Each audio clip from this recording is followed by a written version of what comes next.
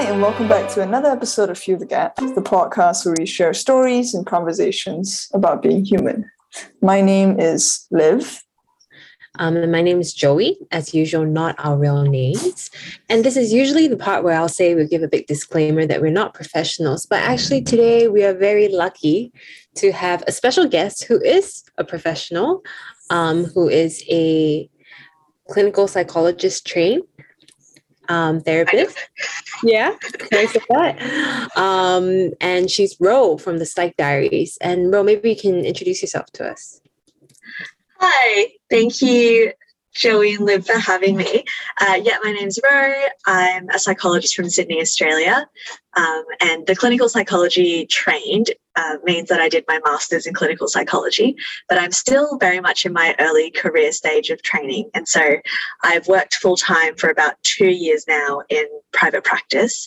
And I do a kind of mix of child work and so that's child and family, and also in an individual adult clinic as well, where I see, adults.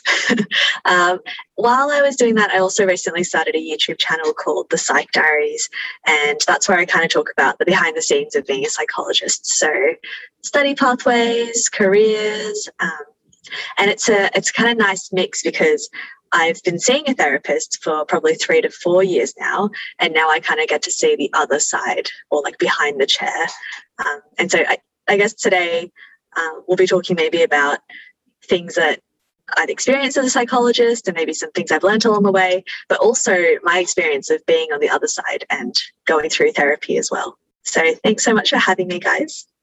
Yeah, sounds great. I've always been a bit curious, Ro, about why people become therapists or why they choose to become therapists. And I guess what brought you into this role? Oh, great question. I'm going to be honest, every single time someone asks me, my answer changes. And I think retrospectively, when I look back, I can kind of join the dots. But when I first started psychology, it was because I was obsessed with science and I knew I wanted to work in science, but I also really wanted to work with people. And I didn't really want a lab job. And I studied psychology at uni, and I knew research was not going to be my thing. And I knew I wanted to help people in some way. And so it was a great melding of something that was scientific. I felt like I had a purpose and I was walking towards my values. And it was kind of a people-facing role as well. So that's probably why I got into it. I think in terms of why different therapists get into the role, though, it's really mixed. Like, it's such an individual experience. Some people, actually I hear this a lot, but lots of people come in with backgrounds where they've experienced tough things and want to find a way to heal themselves or want to learn more about the ways in which they can help other people. Maybe they have lived experiences and they want to work in a way where they assist other people who have been in their place. So I think it's a really mixed bag. And then I've heard of some people who just want to get into it because they didn't get into medicine and this is like their second choice. And so I have heard like the whole gamut of reasons for why. Oof. Oh, wow. Okay. And do you think that since joining it, it's lived up to what you had hoped it would be? Oh, good question. Yes. So I think it has. Thankfully, I've been really enjoying it, and I've been enjoying it more as I've been doing it for longer. I think early as a trainee psychologist, all I felt was like absolute panic. And like every session was just me being so anxious that I was going to screw up, that I was going to impact my client negatively. And the more competent I get, I think the more I feel a sense of ease going into a session, and I can actually be present and I can kind of sit some of the anxiety at the door. And so it has gotten more and more enjoyable. However, in other ways, it's gotten more, there are aspects to it that I didn't realize when I went in, like the financial part of it. As a private practice role, like I am a contractor and I have to do taxes and finances and negotiate contracts. And I had no training for the business side of things ever. So yeah, the therapeutic side of it has exceeded expectations, and the business side of it has unfortunately been the toughest part, I think, so far. Yeah, actually, I have a question at this point, because when I think of therapy, I think as a therapist, it's a very, very tough role to be in, because you got to provide like a safe space for your patient, your client to speak and be themselves. But then what you pointed out, like having this crippling anxiety of making sure that you don't negatively impact someone, I think that's extremely crazy to think about, especially I'm not a therapist, but just imagining being a therapist and being in that position feels so scary. So how did you maybe slowly get out of that? Yeah. Oh, actually, this ties on really well to starting to see my own therapist. So during my training, I was so burnt out and stressed that I have a very clear memory of I do like Latin dancing, and I was driving to Latin dance practice. And as I was driving, I just spontaneously burst out like sobbing because I was so overwhelmed with masters. And I think at that point I was like, oh yeah, we've reached the point where I need to go see someone. And so I started seeing her, and I was talking about my anxiety and the pressure I felt. And she had a really lovely way of reframing it. So my therapist is an ACT therapist. It's a model of therapy called acceptance commitment therapy. And one of the core parts of it is talking about values and who you want to be. And so we talked a lot about who I want to be as a psychologist.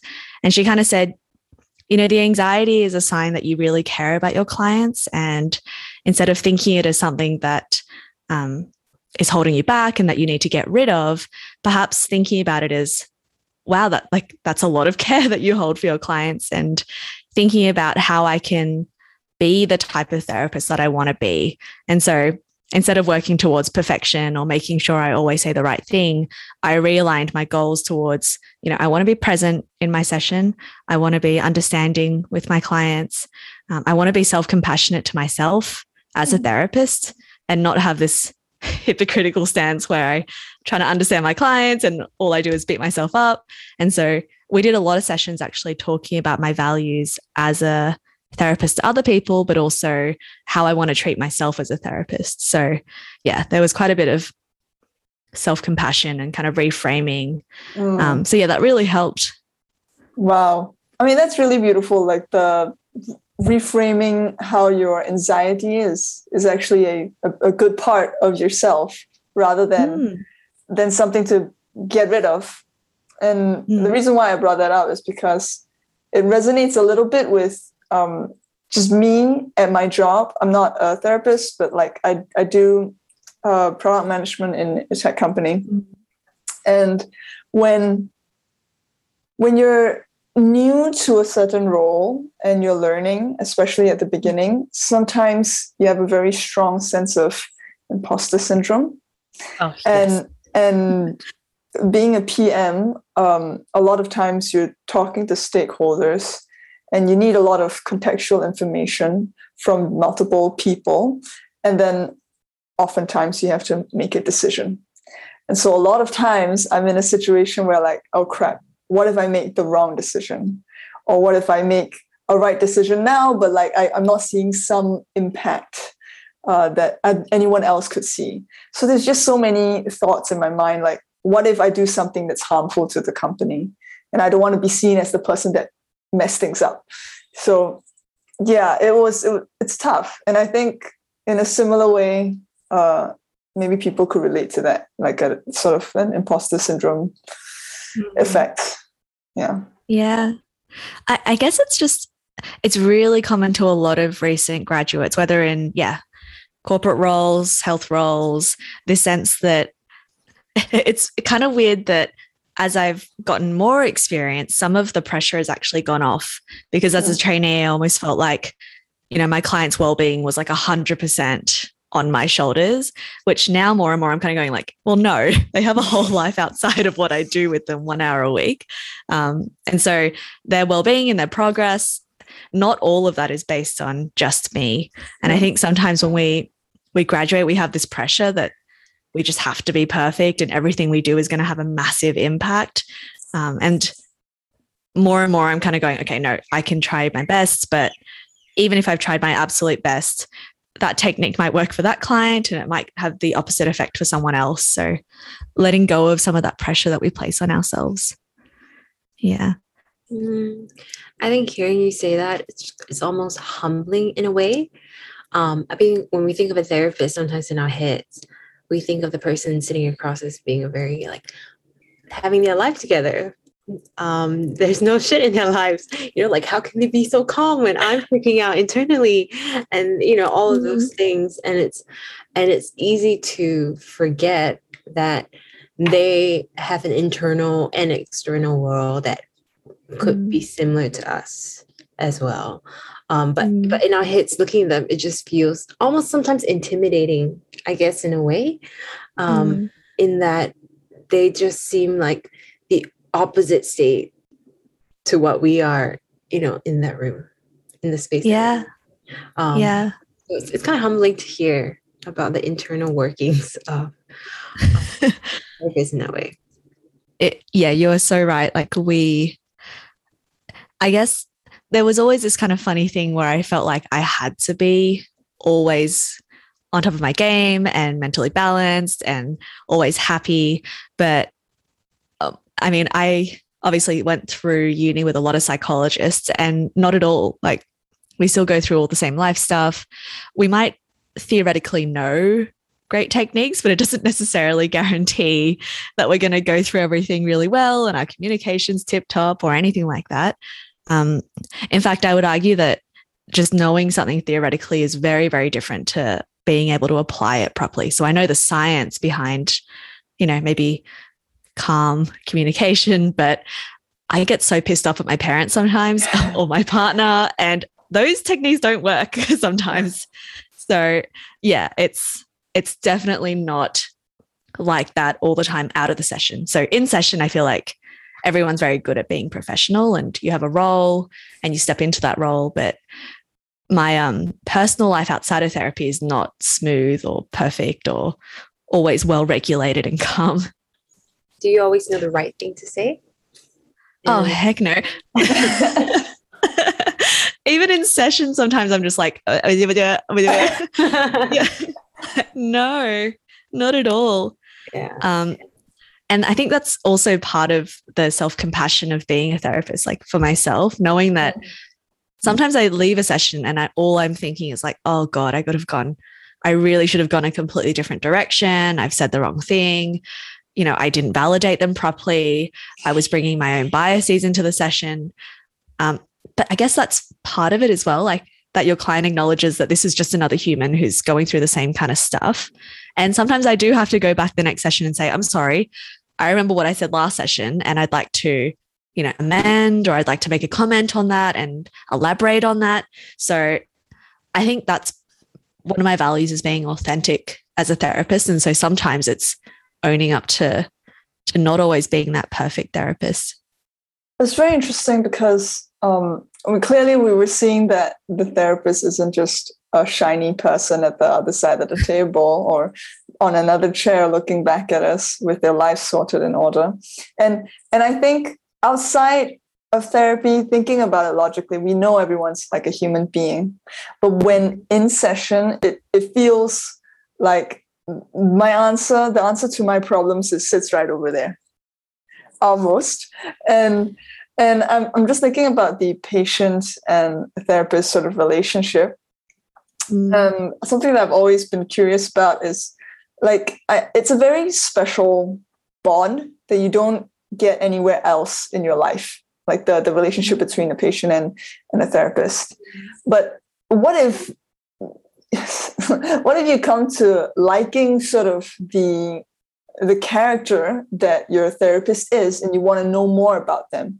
Sometimes in session, I feel like, oh, that's an interesting person that I'd like to understand a bit more of, but I choose not to say anything because it feels a bit intrusive in their personal lives, which seems a bit wrong in the context of a relationship in a client-patient therapist relationship. Yeah. Well, what do you think about it? How do you navigate that? Oh, tricky. It's partly there's a professional code of ethics that we follow and we have to get trained in. So there's a level of which personal disclosure is a bit too much. And I have heard of cases. So there's like a it's kind of behind the scenes, but there's like this ethics board and like a jury and like a court for psychologists who basically do the wrong thing. And some of them are people who have over disclosed or, spent a whole session talking about their own divorce and making it about them. And that becomes an ethical transgression. But there's also some other forms of therapy where a little bit of disclosure is really helpful. Maybe it's validating, or maybe it really paints the picture, or clarifies a particular point. And so trying to navigate the oversharing and being a human and not being a robot, that is a tricky line to walk. In terms of how I personally approach it, I feel like it's a case-by-case basis. So for some clients, I might be a little bit more inclined to talk a little bit more about my personal life. For instance, if there's someone who feels like a lot of shame around what they're experiencing, it might be therapeutic to kind of say, like, I felt the exact same way, or I've had a similar experience where I was also terrified and I had no idea what to do. Whereas if sometimes I do have clients who are just like very curious about your life just because they're friendly and, they ask what age you are and if you have a partner and where you live. And those details might not really help therapy in any way. So we also kind of might say, I'm wondering why you're interested in that, or, I'd like to learn more about why is it that every time I ask you a question, you try and redirect it back to me or something. Right. And it's probably helpful to figure out if someone's really invested in their therapist, why that's the case. I'm wondering, like when you see your therapist, what are the things that you like? Do you kind of feel a sense of kinship, or you'd like to learn more about them? Well, I guess it depends on the therapist. So I've seen a couple over the years. There's some that's like, nah. There's some that's just I just want answers. Give me answers. And then there are others that's like, this guy seems really cool and nice to, like, just sort of a calming figure. And I guess there's curiosity around their lives, but I also want to be really careful about the things that I ask. So generally, I never ask anything personal. It just kind of floats in my head, like, oh, I wonder if this person sees these type of clients and how they would react to them saying something. So it's just more of like my brain going off in certain directions that I know I should never ask. So I just keep quiet. I think it's fine as well if you sometimes feel the urge to ask, and it's up to the therapist, what their boundaries are as well. Right. That's true. Yeah. But the kinship or the relationship with my therapists have always been rather, I guess, safe, because I know they're taking care of me. So the good ones, at least, I just feel a sense of a space where I can truly voice my thoughts and feelings and concerns without getting judged. But at the beginning, it was probably tougher because I've never really had an experience where I feel like this relationship is so pure that there's zero judgment. So when you're stepping into something with a therapist, then it feels almost like everything you knew about human connection was uprooted, and here's a new one, and try and explore this one. So yeah, it took like baby steps for me to then understand, okay, maybe this is okay to disclose. So maybe this is okay to share. Yeah. But the good ones always has this sense of like, it's okay to be me. It's okay to have these problems, these thoughts. It's okay to have responded in certain ways and to then share that with someone else in the room. Yeah. I think sounds like you've had some. Oh, sorry. No, go ahead. I was just going to say, sounds like you've had some really good therapists. Yeah. I invested time and money, so that's what was on my mind as well. I was just going to say that I think it's like, wow, to have that good relationship, which makes me, think about when I tried seeing a therapist, it didn't feel. I didn't feel kinship. And while I wouldn't say it was an unsafe space, I don't know if it's a product of my personality, or the state of life that I was in at that point in time, i.e., that I wasn't actually ready for certain things, or I didn't want certain things. I don't know. But I had a hard time feeling connected with the therapist that I went to see. And in a very blunt way, I felt like it wasn't worth my money because it was expensive.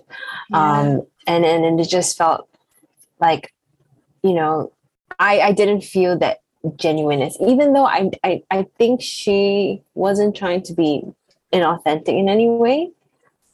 But I just didn't feel that genuineness or that value add. And I guess the question goes back to you, Ro, about, you know, this idea about the right fit, right? Like, how do you know if it's the right fit? Is it okay to doctor shop on this kind of thing? Or like even your own experiences when you felt you and your client were or were not a right fit? Yeah, it's really tricky, I think, especially under the Australian Medicare system. You get a certain number of sessions rebated, and so they feel kind of precious that you don't want to waste these sessions because they're so expensive.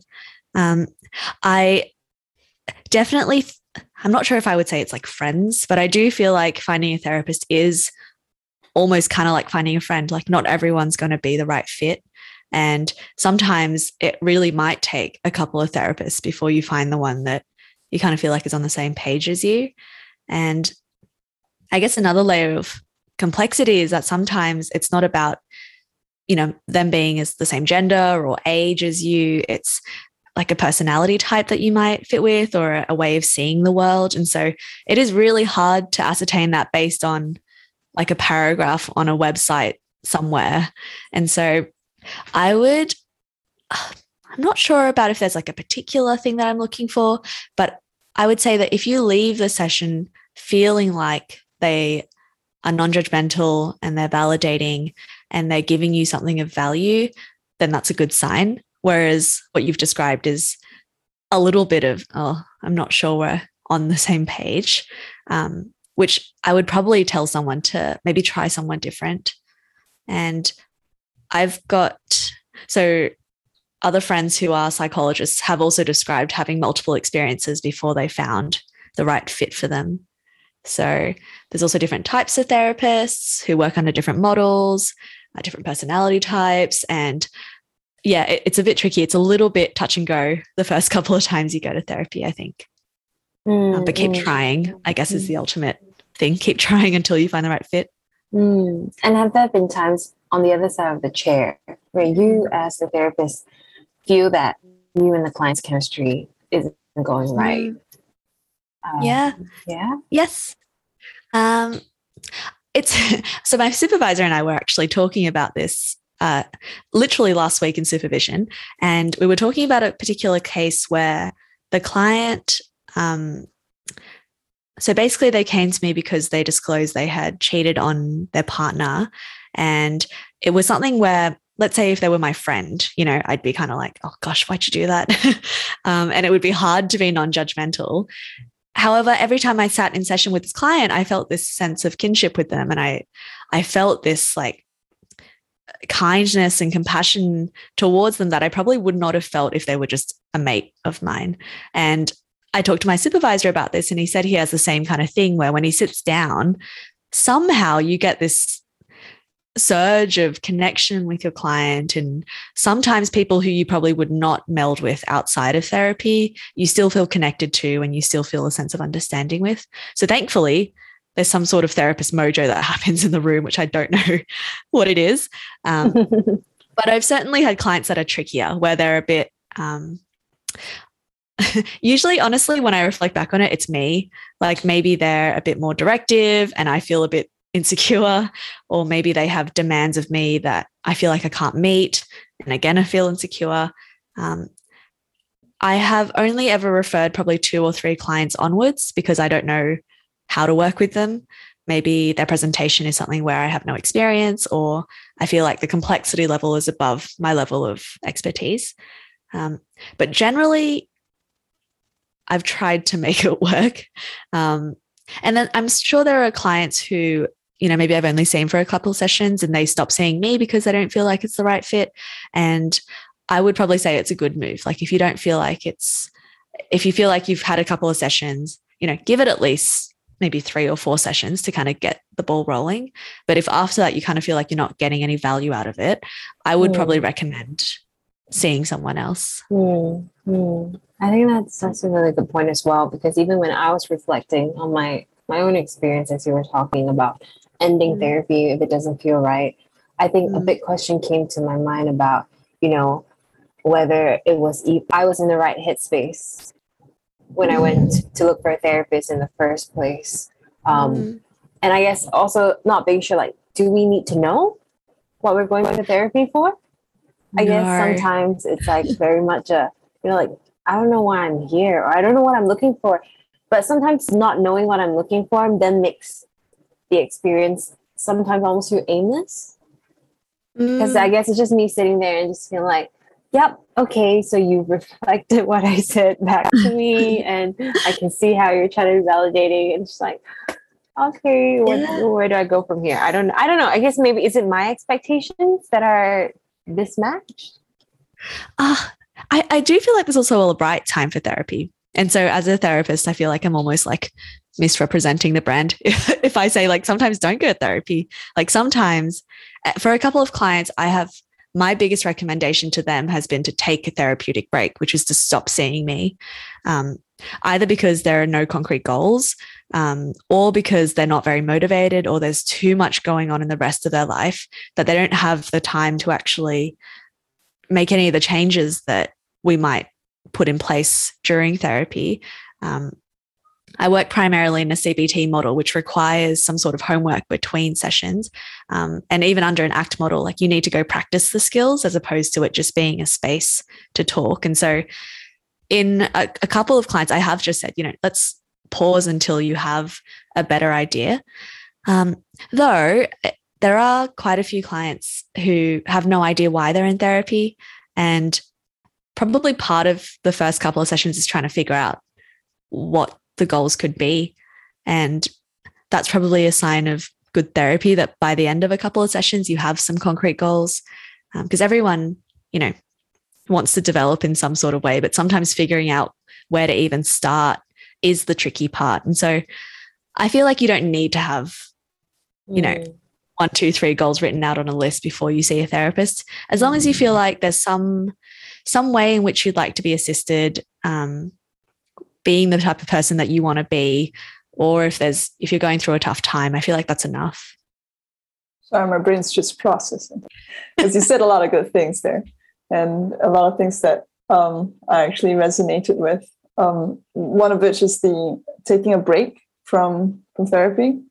So so I've been in this new therapist that I've been seeing. I see with my partner. And we did shopping around for a bit because we didn't know who we want. But we eventually went with a therapist that we really enjoyed. And we enjoyed because he was like on the first trial session, which is basically a full session that's discounted. We saw effects immediately, and changes in each other's behavior, and almost like we went in with a problem and we saw a glimpse of a solution. And so it was so groundbreaking for us that we thought, okay, he's the one to go with. But so he's great. And we needed to take a break recently because we've been so busy with the rest of our lives. Like we were planning to get married. We're going and moving into a new home, planning the renovation stuff. So there's a lot happening that I'm like, I don't think we should go for another session because, we have a package, so we can pause and go again later. But I didn't want to continue just yet. And he didn't want to as well, because it's like we listen and we absorb the things that he says, but what can we do after that? Do we even have space to digest and process the information and then make a change in our lives? And it just felt like we were so overwhelmed that it was difficult to have that in our lives. So we decided to take a pause and probably continue it nearing the end of the year. But that's something that is interesting that I never really thought about, because I always had the impression that in the most difficult moments or overwhelming moments in your lives, those are like key points where you should probably get some help if you can't manage that on your own. But then I realized in this particular case, I can handle it on my own. In fact, I can't have space for therapy. So to Joey's point of like, you know, being in the right time and finding the right person, I think it's really evident here. We found the right person, but it's not the right time. So we take a break and then we find a better time to reach out back to this person. Yeah. It's interesting because some people do present at crisis, like the absolute trickiest part of a relationship breakdown, or if they've reached the lowest point of their depression. And for them, having the therapist by their side as they move through that process is the most helpful. And for some people, more like what you've described, it is kind of like when you've got the space and the time to reflect and build, that's the best time for therapy. So I think it's really individual on like a case-by-case basis. But also the form of therapy, I feel like some are very active and have a lot of practical things for you to do. And I guess also a sign of a good therapist is they give you the level of work which is suited to the kind of stress level and your capacity for building in that moment. And I think a common pitfall I fell into when I was in training was that I would just give the client everything. Like I would try and stuff every session full of like 10 skills. Then I'd send them a podcast and a reading and a thing to fill it. And they do nothing because they're overwhelmed. So I guess trying to match, I guess that's part of being a skilled therapist, is matching capacity level with what the homework is or the home task is. So yeah, if you feel like you're really overwhelmed, definitely feel free to tell a therapist, like, I don't have the space to do what you've just told me to do. So please alter, or maybe I need to take a break. Right. Yeah. I never thought about that therapists would have a whole laundry list of items for their patients or for their clients to digest. Too much. It's a very interesting space to be in. Yeah. And there's a constant kind of like therapist in joke of like clients not completing homework and us getting so frustrated at them. And like, it's not the client's fault. Like there's just so much going on. Sometimes you don't have space to complete all of these monitoring forms and readings, yada, yada. Yeah. It's like they paid to get better. And then they also paid to get a whole bunch of education that they have to study themselves. But I think the being in the right mind space for it and allowing the therapist to provide these sort of information, it really needs to be in the right time, I think. Because in my experience of trying out different therapists and their different approaches, I've always found it to be like in a space where I need to sort of put myself in a special time box and like, okay, what are they saying? What am I supposed to do next? Like I'm very methodical when it comes to my sessions. So immediately after a session, I like on the train ride home, just like scribbling everything they said, try to vomit out all the notes, all the nuggets that they talked about. Perfect client. Yeah. So I'd say I try and capture as much as I can so that I can then digest it and figure out how I can reuse that in my life afterwards.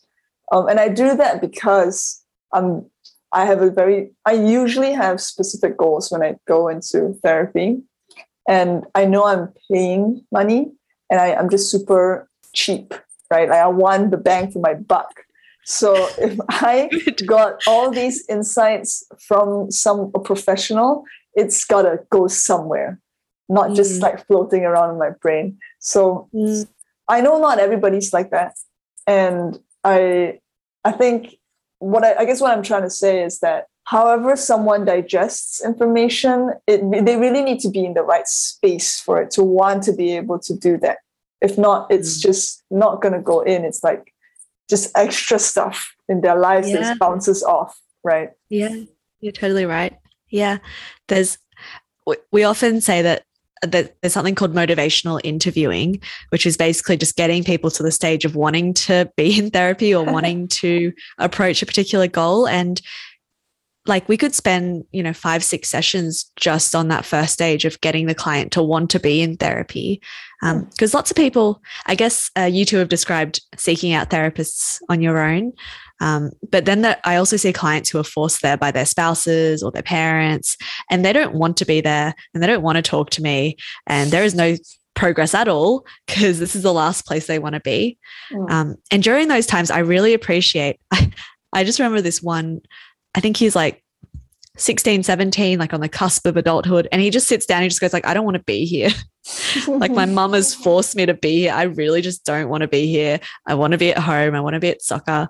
And I really appreciated that because instead of me launching straight into something, we spent ages just talking about goals and like what areas of his life are tricky. Like, can I help him with anything? And in the end, we ended up taking a therapeutic break because he honestly was just like, I want to go home and have some downtime. And I want to not be forced into all this stuff that I don't want to do. And so probably the most therapeutic thing was us finding out a way of him telling his mum that he doesn't want to be in therapy and like having that open communication. Yeah. So yeah, right time, right motivation, or like some level of motivation is always helpful. And I guess like, along the lines of what you both were saying, the question then is that, well, who should go for therapy? Because I think hearing what you were both saying earlier, that there are people that choose to go for whatever they have specific goals. But sometimes I guess like, live is a very, I guess in a way, like almost mentally literate person, like mental health oriented, in the way that she has the ability to want to know that she needs to process these things in a different space, yada yada yada, right? Like she's in that headspace, but like you said, not everybody is necessarily that way, and I can imagine that there's a lot of people that also are just like, am I right for therapy? Should I go for therapy? Do I need therapy? Does my brother, does my friend need therapy? I guess that question mark, along with all the stigma of mental health issues, is, well, who should go to therapy? Oh, gosh. Now that I think about it, there's so much involved. I'm not even sure the answer to that question. Like, I guess I have a skewed view of things because I only ever see the people who made the decision to come. And so I actually don't know a lot of the people who were sitting there wondering, not actually making the call. But now speaking less as a therapist and more as someone who was looking for therapy, I think what pushed me to go was that I felt unsatisfied in some ways about some aspect of my life that I wanted to change and I knew I needed to change. So I felt really burnt out and I didn't want to dread going to work or going to clinic. And so that was my motivation for seeing a therapist. And I'd say that first session, the ones where we come up with very specific goals are always when the client says there is some area that I want to improve in and that I'd like to see change in. And I think it would really enrich my life if either my relationship to work, my relationship to my own emotions, my relationships with other people, my relationships to my physical health, if any of those things changed, I feel like I'd be living a more fulfilled life. And so if there's some area that you'd like to work on, then I think therapy could be helpful. But also knowing that therapy isn't the be all and end all of self-development. And for some people, maybe going to see a personal trainer is that thing that will really help them. And for some people, maybe, I don't know, starting a new creative hobby is the thing that will be most enriching to them. I guess psychology is the study of like thoughts and cognitions and that interaction with our behavior. And so I guess something in that sphere, if it's related to that, then maybe go see a psychologist. I think it's really refreshing to hear you say that as well, that we don't have to see a psychologist. Even, when you said like, oh, you can see a sports therapist, and maybe that's in line with a person's needs and their own development at that moment. I think sometimes maybe as a patient, or as a client, you can get bogged down by the idea of being a good client. You know, this idea, did I fail therapy? Am I not doing enough?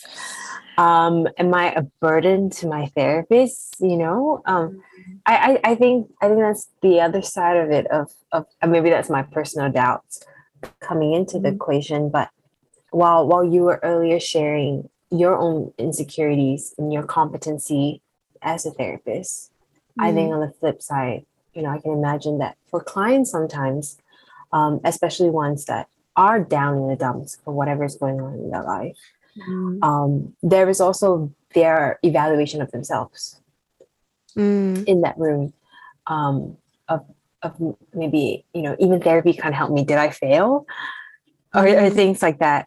And I guess it's important to know that, well, no, it doesn't have to be a failure or end of the line, like you said. No, not at all. I don't really believe you can fail therapy either. I don't know what that Thomas Edison quote is, but I don't even know if this is true or if I just read it on some like Reddit forum or something. But this idea that Thomas Edison came up with the idea of the light bulb after like hundreds or even thousands of things that didn't work. And if you go to therapy and you commit to, you know, 10 sessions and you kind of come out and you say, oh, I'm not really sure anything happened, or I don't think I improved in the way that I wanted, at least we know that, you know, that therapist at that time in that model was not the right thing for you. And that's still useful information to have. And if that's all you take out of therapy, you know, it's not the ideal. Obviously, we'd like to give you more than that. But even that's helpful. There's a space that you've tried to talk about your feelings. Even that process of learning to make that connection between internal sensations and thoughts and feelings and using words to express that, I feel like it's such a skill that I've had to develop as well. You know, growing up in an Asian household, we did not talk about feelings. So being able to say to someone, oh, I feel guilty, or I feel anxious, or I feel angry, that was skill building for me, as opposed to just saying like, I feel like crap or I feel bad. So even that process might be helpful. No, for sure. That's a very important point. And that hit a mark because I've been in therapy where I know I feel discomfort or like this annoying feeling, but I can't explain what that is. And over the course of sessions, sometimes I figure it out, sometimes I don't. Sometimes I just have to live with the fact that I'll never find out. But in your experience, when you are, I guess, in session with the client and they're struggling with naming emotions or explaining their thoughts and whatnot, what's some of your ways that you can guide them through that process? Because I figure, sorry, go ahead. I keep butting in. No.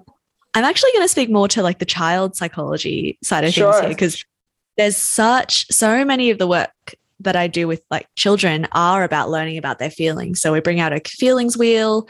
We're trying to identify like body signals with feeling words. So we might say when you have that like pressure feeling on your chest and it feels like there's butterflies in your tummy and you feel like you're about to vomit, oh, that's anxiety. And so, you know, when you feel that tummy thing, go and talk to your mom or dad and say, I feel worried or I feel anxious. And we might spend, maybe that's our entire block of therapy, is learning about how they can give words to that internal discomfort. And we're not really taught, like a lot of families might have a language around emotions, but a lot of them don't. And in that sense, it's something that we need to develop. And so into adulthood, if there are people who have never really talked about emotions, then we sometimes use thought monitoring or feelings like tracking sheets. And so during the week, while the thought or the feeling comes up, actually jot it down on a piece of paper. It's often easier in the moment than trying to recall it like 4 days later. Other ways could be like recognition is easier than recall. And so I might say, you know, well, you may be feeling anxious during that time, or I wonder if maybe if I was in that situation, I might be feeling a little bit angry at my partner if they said that to me, and just seeing if that resonates with people.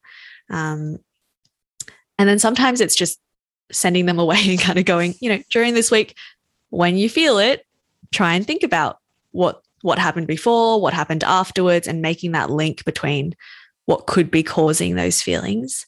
But I would say that it's probably a slow process of becoming more aware of those internal thoughts, feelings, internal body signals, like the physiological stuff. And I think I've gotten out of my therapist or my therapy journey a greater awareness of what I'm feeling. And that's a really good win from my point of view. For sure. Yeah, I never thought about it that way. Like to teach an adult how to name thoughts and feelings. This is just, you kind of think that as an adult you know these things, but I guess a lot of people don't. They just lash out in anger or sadness or anxiety, and they don't even know it. Yeah, same. Like, I think the way that I mean, more often now I can kind of reflect and figure out what happened. But I think when I was younger, I would have no idea. I would like blow up, have, a really difficult time, or I'd break down crying or something. And it's not until I reach that absolute point of exhaustion or burnout do I even start to think about, oh, maybe I've been anxious the last 2 weeks, or maybe I've been stressed. And so there was a total lack of connection with what was going on internally for me, to the point where it was like kind of shocking. It would just come out of nowhere and I'd be like, oh my gosh, why am I so upset? Or why did I just yell at someone? So yeah, it was really tricky. It's really hard not knowing, like just feeling like you don't trust your body or your mind, and you're like, why am I like this? Is something wrong with me? But yeah, it's just a skill. It's just a skill that we can build as we grow older and we have better emotional vocabulary. All right. So we've talked a fair bit about therapy this episode. We've seen the ins and outs of, well, not in too much detail, but we've seen different perspectives of therapy as a therapist and as patient client. And I think it's quite interesting to tap into the brain of a therapist. It's truly an honor because we've never gotten a chance to do that before. And I'm very happy that you're here with us, Ro. And to sort of close off the episode, wanted to maybe give some tips to the people who are listening. So if we have someone in our lives that we think might benefit from therapy, maybe what are some ways we can approach talking to them about therapy to start that conversation about maybe they should consider that option? Yeah. It's a great question. And I'm going to actually go off some of the guidelines that they've provided when I talk to high schoolers. Like when I give talks to high schoolers, there's a bit of a process to go about it. And the biggest one is just to be someone who is encouraging and validating, but not forcing. And so this idea that if someone's going through a tough time and they've shared their difficulties with you, one of the best things we can do is just to validate how they must be going through such a tough time, how it's incredibly normal and human to be going through what they're going through. There is nothing at all wrong with them. And maybe once we've had those types of conversations, then moving on to, have you ever thought about therapy? Or I wonder, would it be helpful to see someone about this to get a bit of an extra hand or an extra source of support? And sometimes someone will say like, no, and they might shut down and say, I really don't want to go see a therapist. Like, why are you labeling me like this? And the idea is to sometimes just be patient. And I've talked to some people who say, I'm so angry at my significant other or my child. I care about them so much. I know therapy would be helpful, and yet they won't go get help. And it makes me so angry at them. And in those cases, I think it's best just to let the person be on their own timeline, and they will go and seek help when they're ready. And also thinking about that, forcing people into therapy is not effective either, and they're not going to get anything out of it if they're forced in.